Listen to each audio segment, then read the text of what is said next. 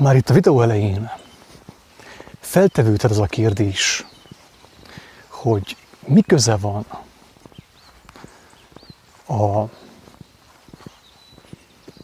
a lelkiségnek, az igazságnak, Istennek az aszfalthoz.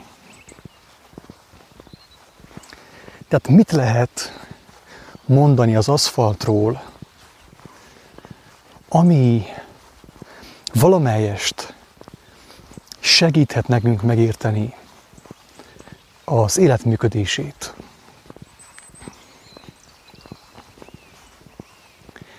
Ugyanis ennek a videónak az a címe, amint a mellékelt ábra is mutatja, hogy aszfaltos videó. Tehát ebben a videóban az aszfaltról lesz szó, és arról, hogy miképp tud segíteni nekünk az aszfalt az igazság megértésében. És rögtön már az elején elmondanék két nagyon fontos dolgot, amelyet Pál apostol rögzített írott formában. Az első az, hogy az Istent szerető embernek a mindenható mindent a javára fordít. Tehát bármi van ebben a világban, minden a javát szolgálja annak a személynek, aki elindult a Krisztus által kijelölt keskeny ösvényen. Ez úgy gondolom, hogy egy nagyon erős kijelentés, egy hatalmas kijelentés, és ez maga az örömhír is egyben. Legalábbis egy szerves részét képezi az örömhírnek, ugye az evangéliumnak, hogy az élet szerzője az igazság szeretőjének mindent a javára fordít. Ezt nyilván úgy is lehetne fogalmazni, hogy egy olyan személlyel, aki megkívánta, hallott róla először is, és megkívánta Isten országát, semmi rossz nem történhet. Vagy ha látszólag történik is valami rossz vele, az is a javát szolgálja. Drága barátaim, nem tudom, mennyire érződik ennek a kijelentésnek a súlya, az ereje, hogy egy olyan személlyel, aki hallotta az élet szerzőjének, a mindenhatónak a hívószavát, a Krisztus hívószavát, és elindult feléje a keskeny úton. Minden, abszolút minden a javát szolgálja. Ez az első kijelentés, amit fontosnak tartottam megemlíteni a bevezetőben. A következő kijelentés szintén Páltól származik,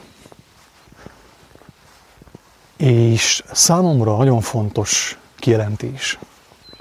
Nagyon fontos megértés, amely nélkül talán nem is igazán lehet a keskeny úton haladni. És ez a kijelentés, nem tudom egész pontosan idézni most a Bibliából, mert nincs előttem az írás, és nem is az a fontos, hogy én mindent betű szerint idézzek. De a lényege a következő.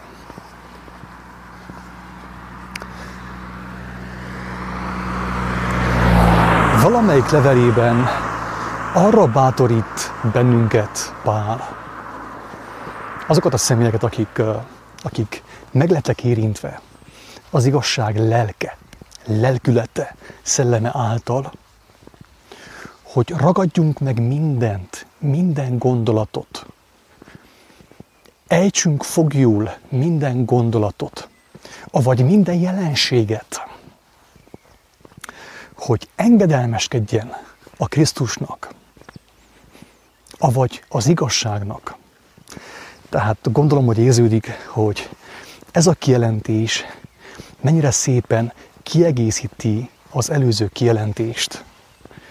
Miszerint az igazságot szerető ember számára, az Isten igazát szerető ember számára minden a javára válik. És az igazságot szerető ember, aki bemerítkezett, nem ilyen vallásos módon, hanem lelkileg belemerítkezett a Krisztus igazságába, az ő lelkületébe, az ő szellemiségébe.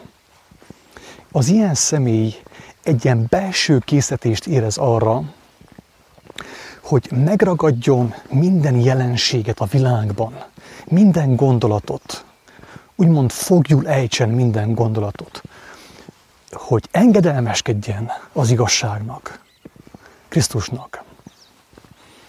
Ezt úgy lehet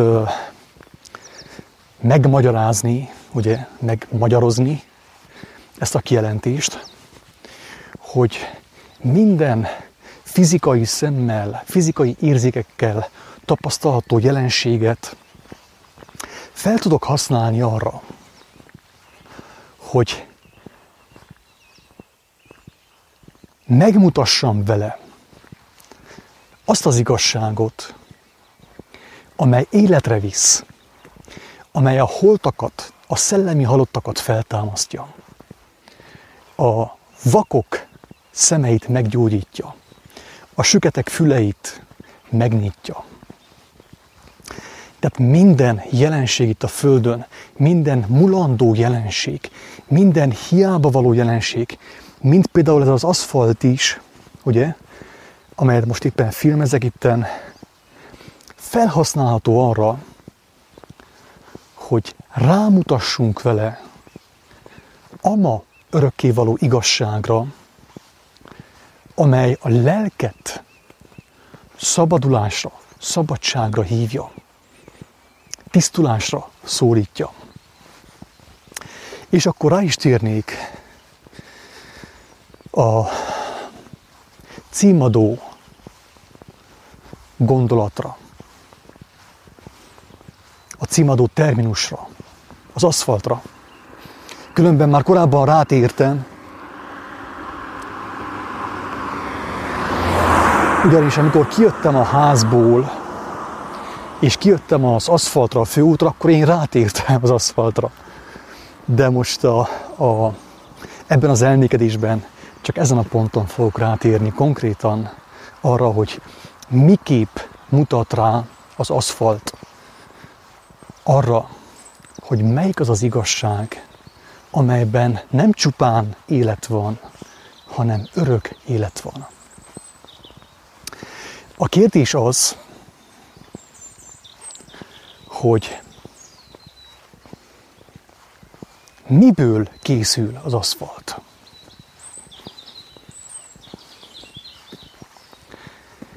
És az igazat megvalva, egy olyan kérdést tettem fel magamnak és a kedves hallgatóknak, amelyre én nem tudom egész pontosan a tudományos választ, az elméleti választ, hogy ebben az aszfaltban körülbelül mi lehet, mi az összetevője. Tehát csak sejtem, hogy valami kőolajszármazék van benne, elvileg valami az üzemanyagok, a benzin, a dízel gyártásából hátramaradt salakanyagot használnak fel az aszfalt készítésére. Ha jól sejtem, ha jól emlékszem. Tehát igazából nem vagyok tisztában azzal, hogy az aszfalt konkrétan miből készül, úgymond kémiailag. Feltetőleg van benne homok, kőtörmelékek, ugye,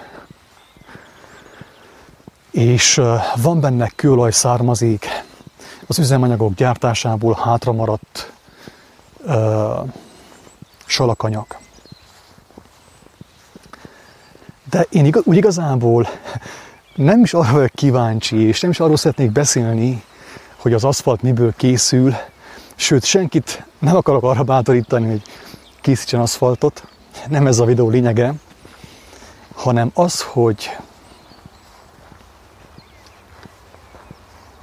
hogy megválaszoljuk, mondjam azt spirituálisan, ha szabad így fogalmazni. Nem szeretném, hogy valaki félreértsen. Tehát nem tartozom semmilyen New Age iskolához, nem promoválok semmilyen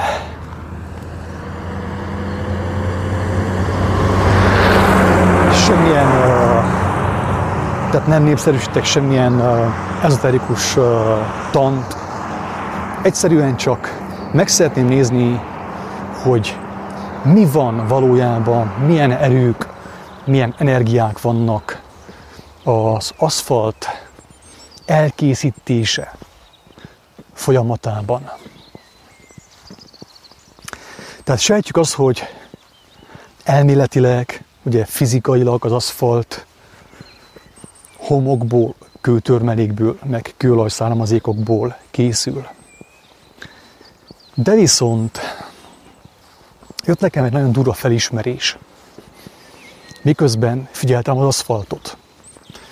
Ugye az mondatot, hogy az igazságot szerető, az Isten szerető ember számára a teremtő mindent a javára fordít. Mindenből származik neki egy jó kijelentés. Egy életerős felismerés. Még az aszfaltból is. Jöttünk haza deltából, a Duna deltából, és több 100 kilométeren keresztül volt alkalmam bámulni az aszfaltot az autó előtt. És az a döbbenetes felismerés jött nekem az aszfaltot bámulva, hogy ez az aszfalt, itt amelyet én most éppen filmezek, az aszfalt alapanyagául az emberi lelkek szolgáltak.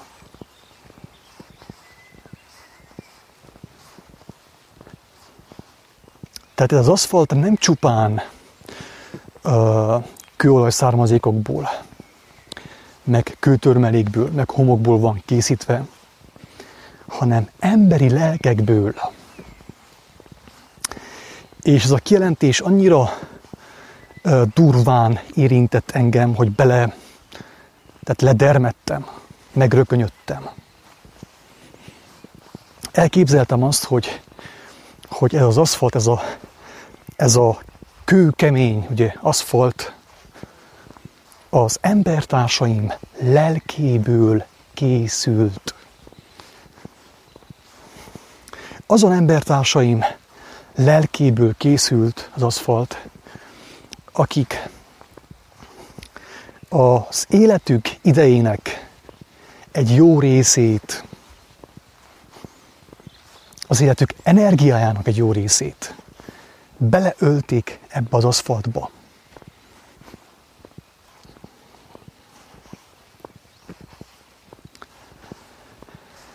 Egyrészt vannak olyan emberek, akik konkrétan dolgoztak az aszfalttal, napi 8 órában, akár 10 órában, kemény fizikai munkát, tehát hatalmas mennyiségű energiát, megadzsúlokat öltek bele, hogy az aszfalt elkészüljön.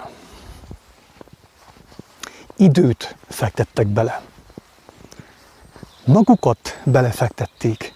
Az életüknek egy jelentős részét belefektették ebbe az aszfaltba, ebbe a kőkemény aszfaltba.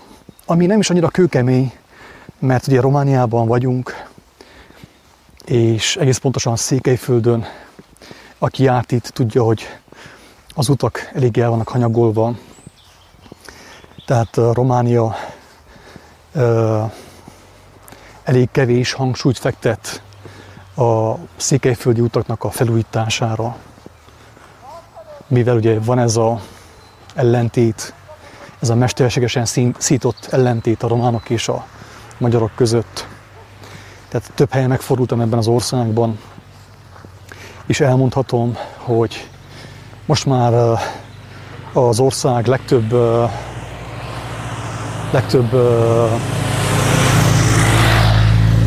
városában, meg megyében jók az utak, fel vannak újítva, meg vannak javítva, de Székelyföldön, hogyha meg is javítják az utakat, gondoskodnak arról, hogy az út felújítás, meg javítás ne tartson sokáig.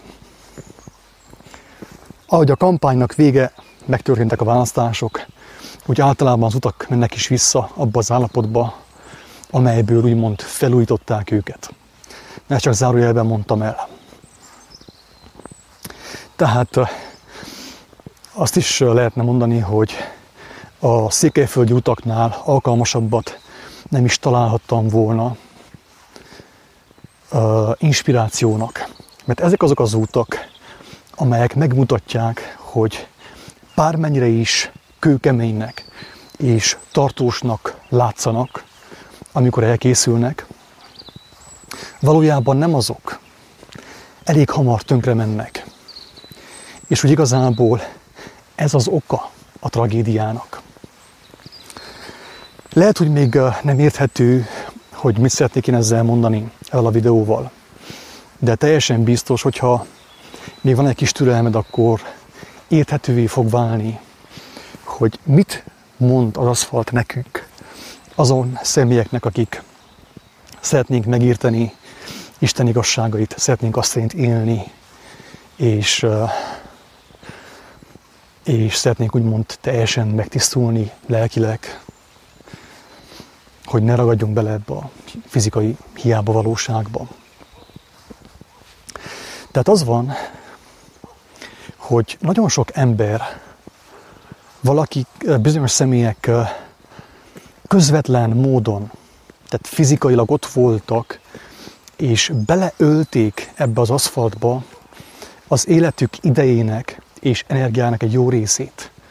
Más személyek viszont az adójukkal, az útadóval, meg más hozzájárulással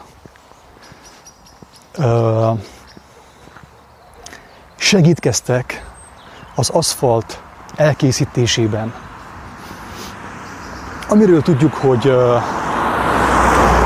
hogy egy mulandó dolog általában elég keveset tart, ugye, hamar tönkre megy.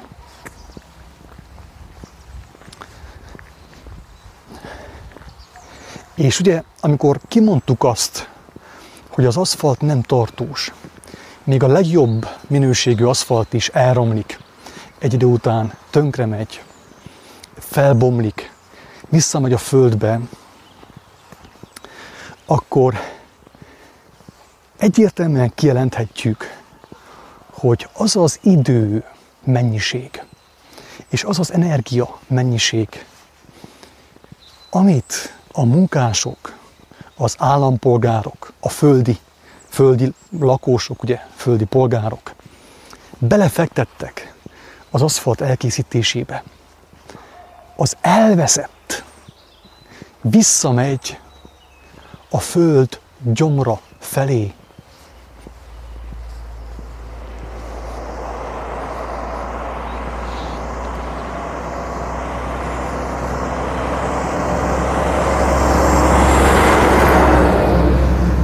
Tehát itten Székelyföldön az aszfalt, ami irdatlan mennyiségű életidőt és életenergiát követelt, egy néhány éven belül megmutatja, hogy a befektetett idő és energia semmivé lett, visszamegy a földbe, oda, ahonnét kibányázták korábban. Azok az életek, vagy azok az életrészek, részecskék, amelyek belekerültek ebbe az aszfaltba, elvesztek, kárba vesztek. Nem tudom, hogy kezd derengeni az, hogy mit akarok mondani ezzel a videóval. Ismétlem a lényeget. Ez az aszfalt az én embertársaim lelkéből készült. Nem csak homokból, nem csak kőtörmelékből és kőolaj származékokból, hanem az embertársaim lelkéből. Tehát az embertársaim lelke szolgáltatta az üzemanyagot az aszfalt elkészítéséhez. Annak az aszfaltnak az elkészítéséhez, ami éveken belül tönkre megy, semmivé lesz. Az én embertársaim lelke szolgáltatta az üzemanyagot. És ami megmaradt az én embertársaimból, akik részt vettek az aszfalt és nagyon sok hiába való dolog elkészítésében, drága embertársak, azok a lelkek valamilyen mértékig kárt szenvedtek. Nem mondom azt, hogy elkároztak. Isten tudja, mi történt velük. De az biztos, hogy az az időmennyiség, az az energiamennyiség, amit ebbe az aszfaltba fektettek ők, amely már most menjen szét, ez egy viszonylag fiatal útszakasz. Az az időmennyiség és energiamennyiség, amit ebbe fektettek, kárba veszett.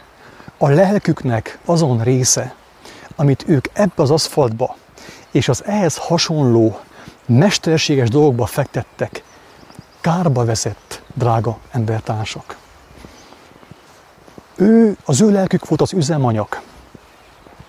És a végtermék, az üzemanyag égése utáni végtermék ott van a temetőben elásva. Nem tudom, hogy mennyire érződik, hogy milyen súlya van annak, hogy az ember az élete idejét és az élete energiáját az olyan dolgokba fekteti, amelyek mulandók, hiába valók, nem örökké valók, hiába valók, tönkre fognak menni, visszamennek a semmibe, a föld gyomrába. Ezt tesszük sokan, emberek milliói, emberek milliárdjai fektetik bele az életük idejét és energiáját a mulandó, a mesterségesen létrehozott, hiába való dolgokba. Emberi lelkek vannak beletemetve ebbe az aszfaltba, mert az emberi lélek erő van benne. Bele van temetve ebbe az aszfaltba. És a hátra maradt, mondjam azt, a füst, ugye a végtermék az ott a temetőben, mert a testüket eltemették, a lelkük benne van az aszfaltban, és a testük a temetőben. De az a lélek, ami benne van az aszfaltban, az az életidő és életerő megy vissza a földbe. Kárba veszett, drága embertársak. Ezért mondatik, hogy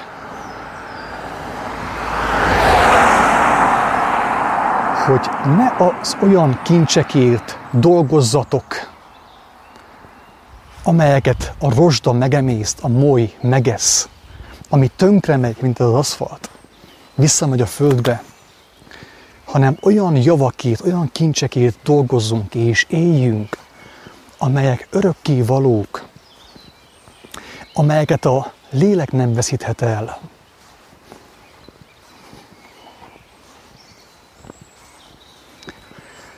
Drága bajtársak, utitársak, úgy gondolom, hogy még az a fogalom is, hogy aszfalt, ami egy mesterségesen létrehozott valami, hatalmas erővel, sok idővel kibányászott, létrehozott mesterséges valami, mesterséges világnak egy fontos részét képezi. A mulandó, nem örökkévaló, hanem mulandó, rothadó, halálra ítélt mesterséges világnak a részét képezi. Még ez a fogalom is, ez a valami, ugye az aszfalt, még ez is segíthet nekünk abban, hogy megértsük, hogy mennyire fontos az, hogy fokozott figyelmet, fokozott időt, fokozott erőt, életerőt és életidőt fordítsunk az örökké való kincsek megszerzésére. Hogy elvegyük a figyelmünket ettől, minél több figyelmet vegyünk el ettől, ami mulandó, ami rothadó, ami tönkre megy, és azt fordítsuk át azokra az értékekre, amelyek az örökké valóságra szólítják a lelket.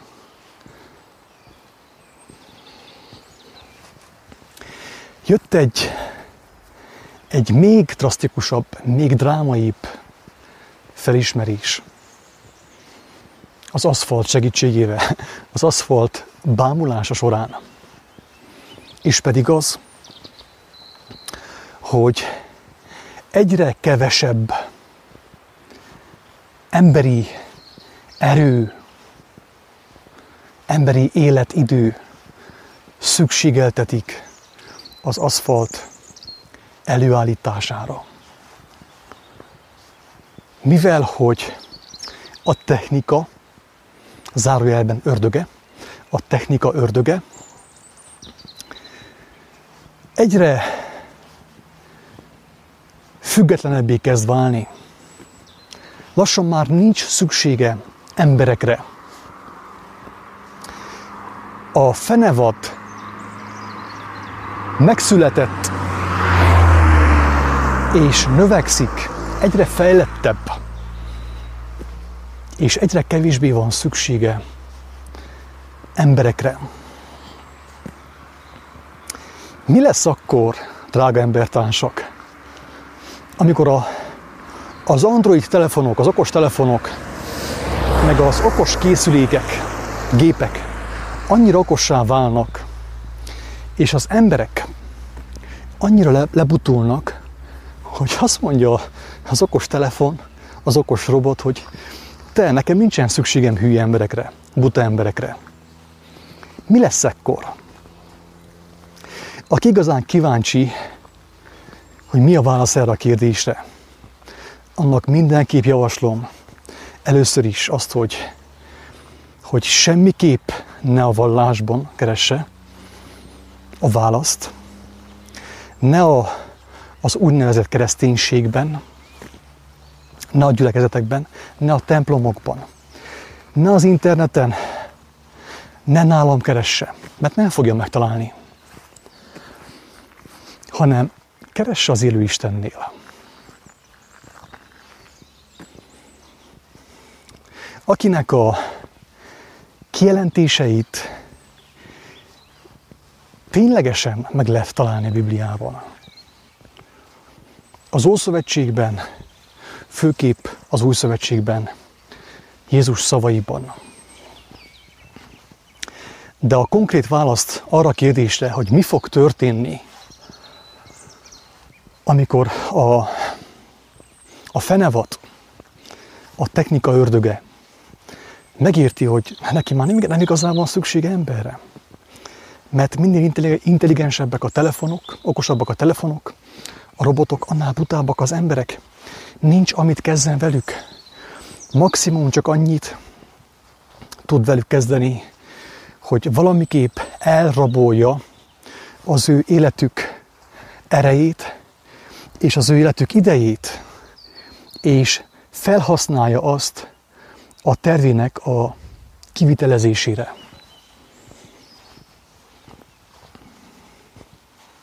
Tehát a választ mindenki megtalálja a Jelenések könyvében, viszont azt elmondom, hogy az a személy, aki aki nem ismerte meg azt, ami előtte van, a Jelenések könyve előtt, még ha olvasva sem fogja megérteni. Az a személy, aki mint gyermek nem tudta megalázni magát a világ teremtője előtt. Aki mint gyermek nem tudott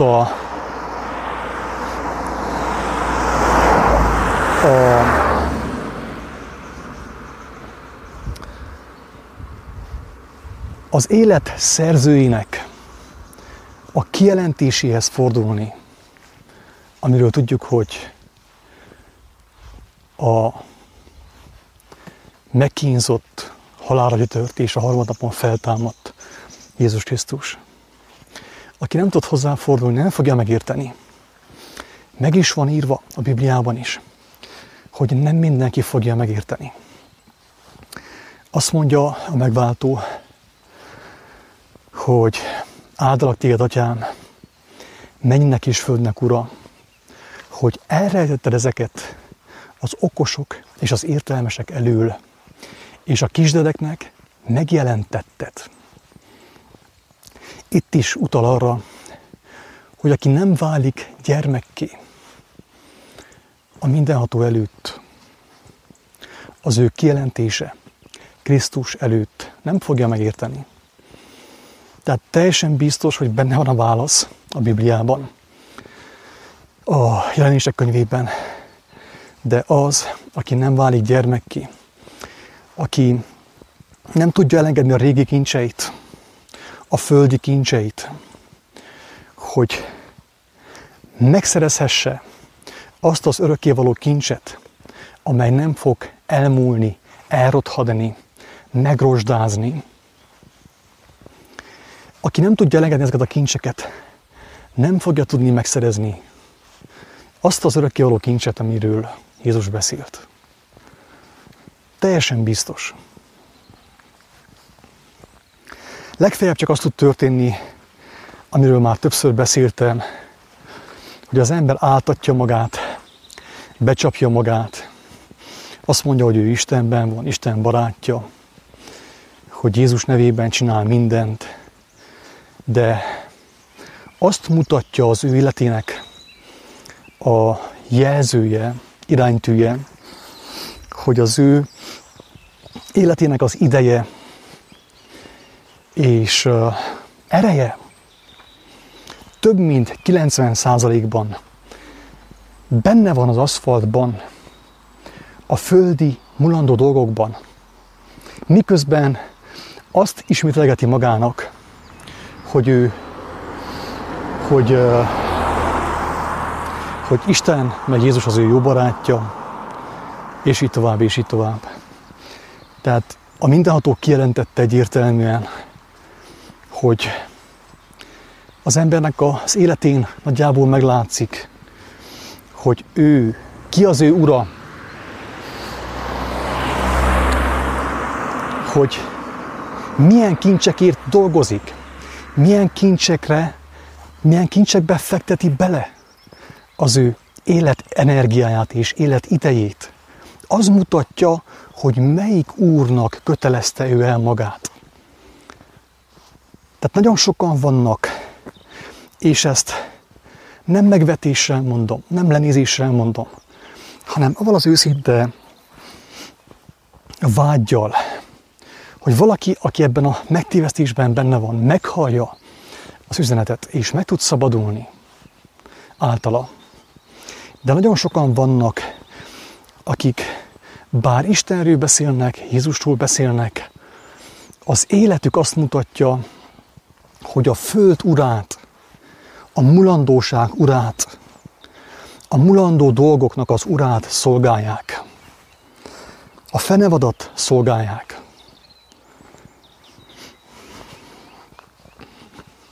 Ezért mondtam azt is már többször, hogy az, amit mi úgy ismerünk ma, hogy kereszténység, az gyakorlatilag a Krisztus tanításainak, az ő hívó szavának a legalatomosabb elárulása. Mert az ő nevét használják fel arra, hogy az embereket a világban tartsák, az anyagiasságban tartsák. Ez a mai kereszténység. És mint mondtam többször is, mély tisztelet a kivétel. Vannak kivételek. Én nagyon kevéssel találkoztam, megmondom őszintén. Tudom, hogy vannak kivételek, olyan személyek, akik benne vannak valamilyen felekezetben, keresztény felekezetben, használják, magukra vették ezt a bélyeget, hogy keresztények, de ennek ellenére az életükkel arról tesznek bizonyságot, hogy az ő úruk valóban a feltámadt Jézus Krisztus, aki azt mondta, hogy az ő királysága nem földi, nem e világból való, nem az elbukott, rothadó, romló, rozsdázó világból való. De, mint mondtam, én nagyon kevés kivétellel találkoztam. Nagyon kevés olyan személlyel találkoztam, akinek a szemei, az arca, az egész élete arról tett bizonyságot, hogy ő a világban van testileg, mert őt is megszülte az édesanyja. És még itt van, amíg meg fog halni az ő teste, de viszont az életének az idejét és energiáját elfordította a mulandóságról, a mulandóság uráról, és ugye az egek urát szolgálja.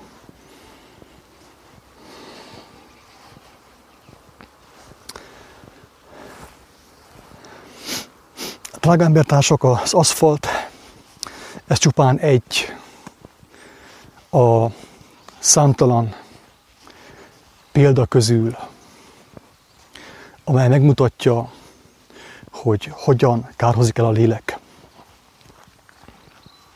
Ez az aszfalt, ami most már egyre kevésbé látszik, napnyugta után. Rengeteg emberi lelket követelt. Nagyon sok ezen lelkek közül kárba veszett, elkárhozott, mert a gazdi beleölte, benne tartotta lelkét, az élete idejét és energiáját erre fordította. Nagyon sok ember teszi ezt. Házakat építenek, újítanak, emeletet húznak fel, renoválnak, építenek, szépítenek, újabb raktárokat emelnek, hogy el tudják tárolni a földi kincseiket. De azt az időt és azt az energiát, életerőt a lélektől lopták el, drága embertársak, ami örökkévaló, és így kárhozik el az ember. Jézus nevében, Buddha nevében, Isten nevében, teljesen mindegy, hogy ki nevében. Teljesen mindegy, hogy ki nevében, de a legtöbb ember sajnos, legtöbb lélek úgy veszik kárba, hogy közben a szent neveket emlegeti, de a figyelme, az ő figyelme, életideje és életereje itt van, ebben a kőkemény aszfaltban, amilyen néhány év múlva vissza fog menni a földbe, a Seolba, az anyagba. Őszintén bízom abban, drága embertárs, hogy ha kényelmetlenül is érintettek ezek a szavak, nem sértődtél meg, hanem megérezted a féltő szeretetet, a hívást, hogyha még mindig efelé fordítod a figyelmedet, a romlandó fele az életed idejét és energiáját, akkor neked még mindig nem késő elfordítani tekintetedet az örökkévaló kincsek irányába. Neked, aki ezt hallott, még nem késő. Én rajtad nem tudok segíteni. Teljes meggyőződésem, hogy egyetlen egy vallás, spirituális irányzat sem tud segíteni rajtad. Viszont az élő Isten, aki kijelentette magát tisztán és érthetően az ő egyszülött fiában, Jézus Krisztusban, ő tud segíteni. Főképp, hogyha hozzáfordulsz, megismered, beveszed az ő beszédét, elkezded azt cselekedni, és akkor bizonyosságot nyersz afelől, hogy Isten nem csupán egy filozófiai terminus, egy ilyen filozófiai fogalom, hanem egy élő valóság, amely hű az ő ígéretéhez, az ő kijelentéséhez, amelyet megtett a próféták és az ő fia által. Ahhoz, hogy tudjál dönteni, hogy megértsd, hogy miről volt szó itten, hogy személyesen tudjál úgymond fohászkodni az élet szerzőjéhez, és hogy bizonyosságot szerezz tőle,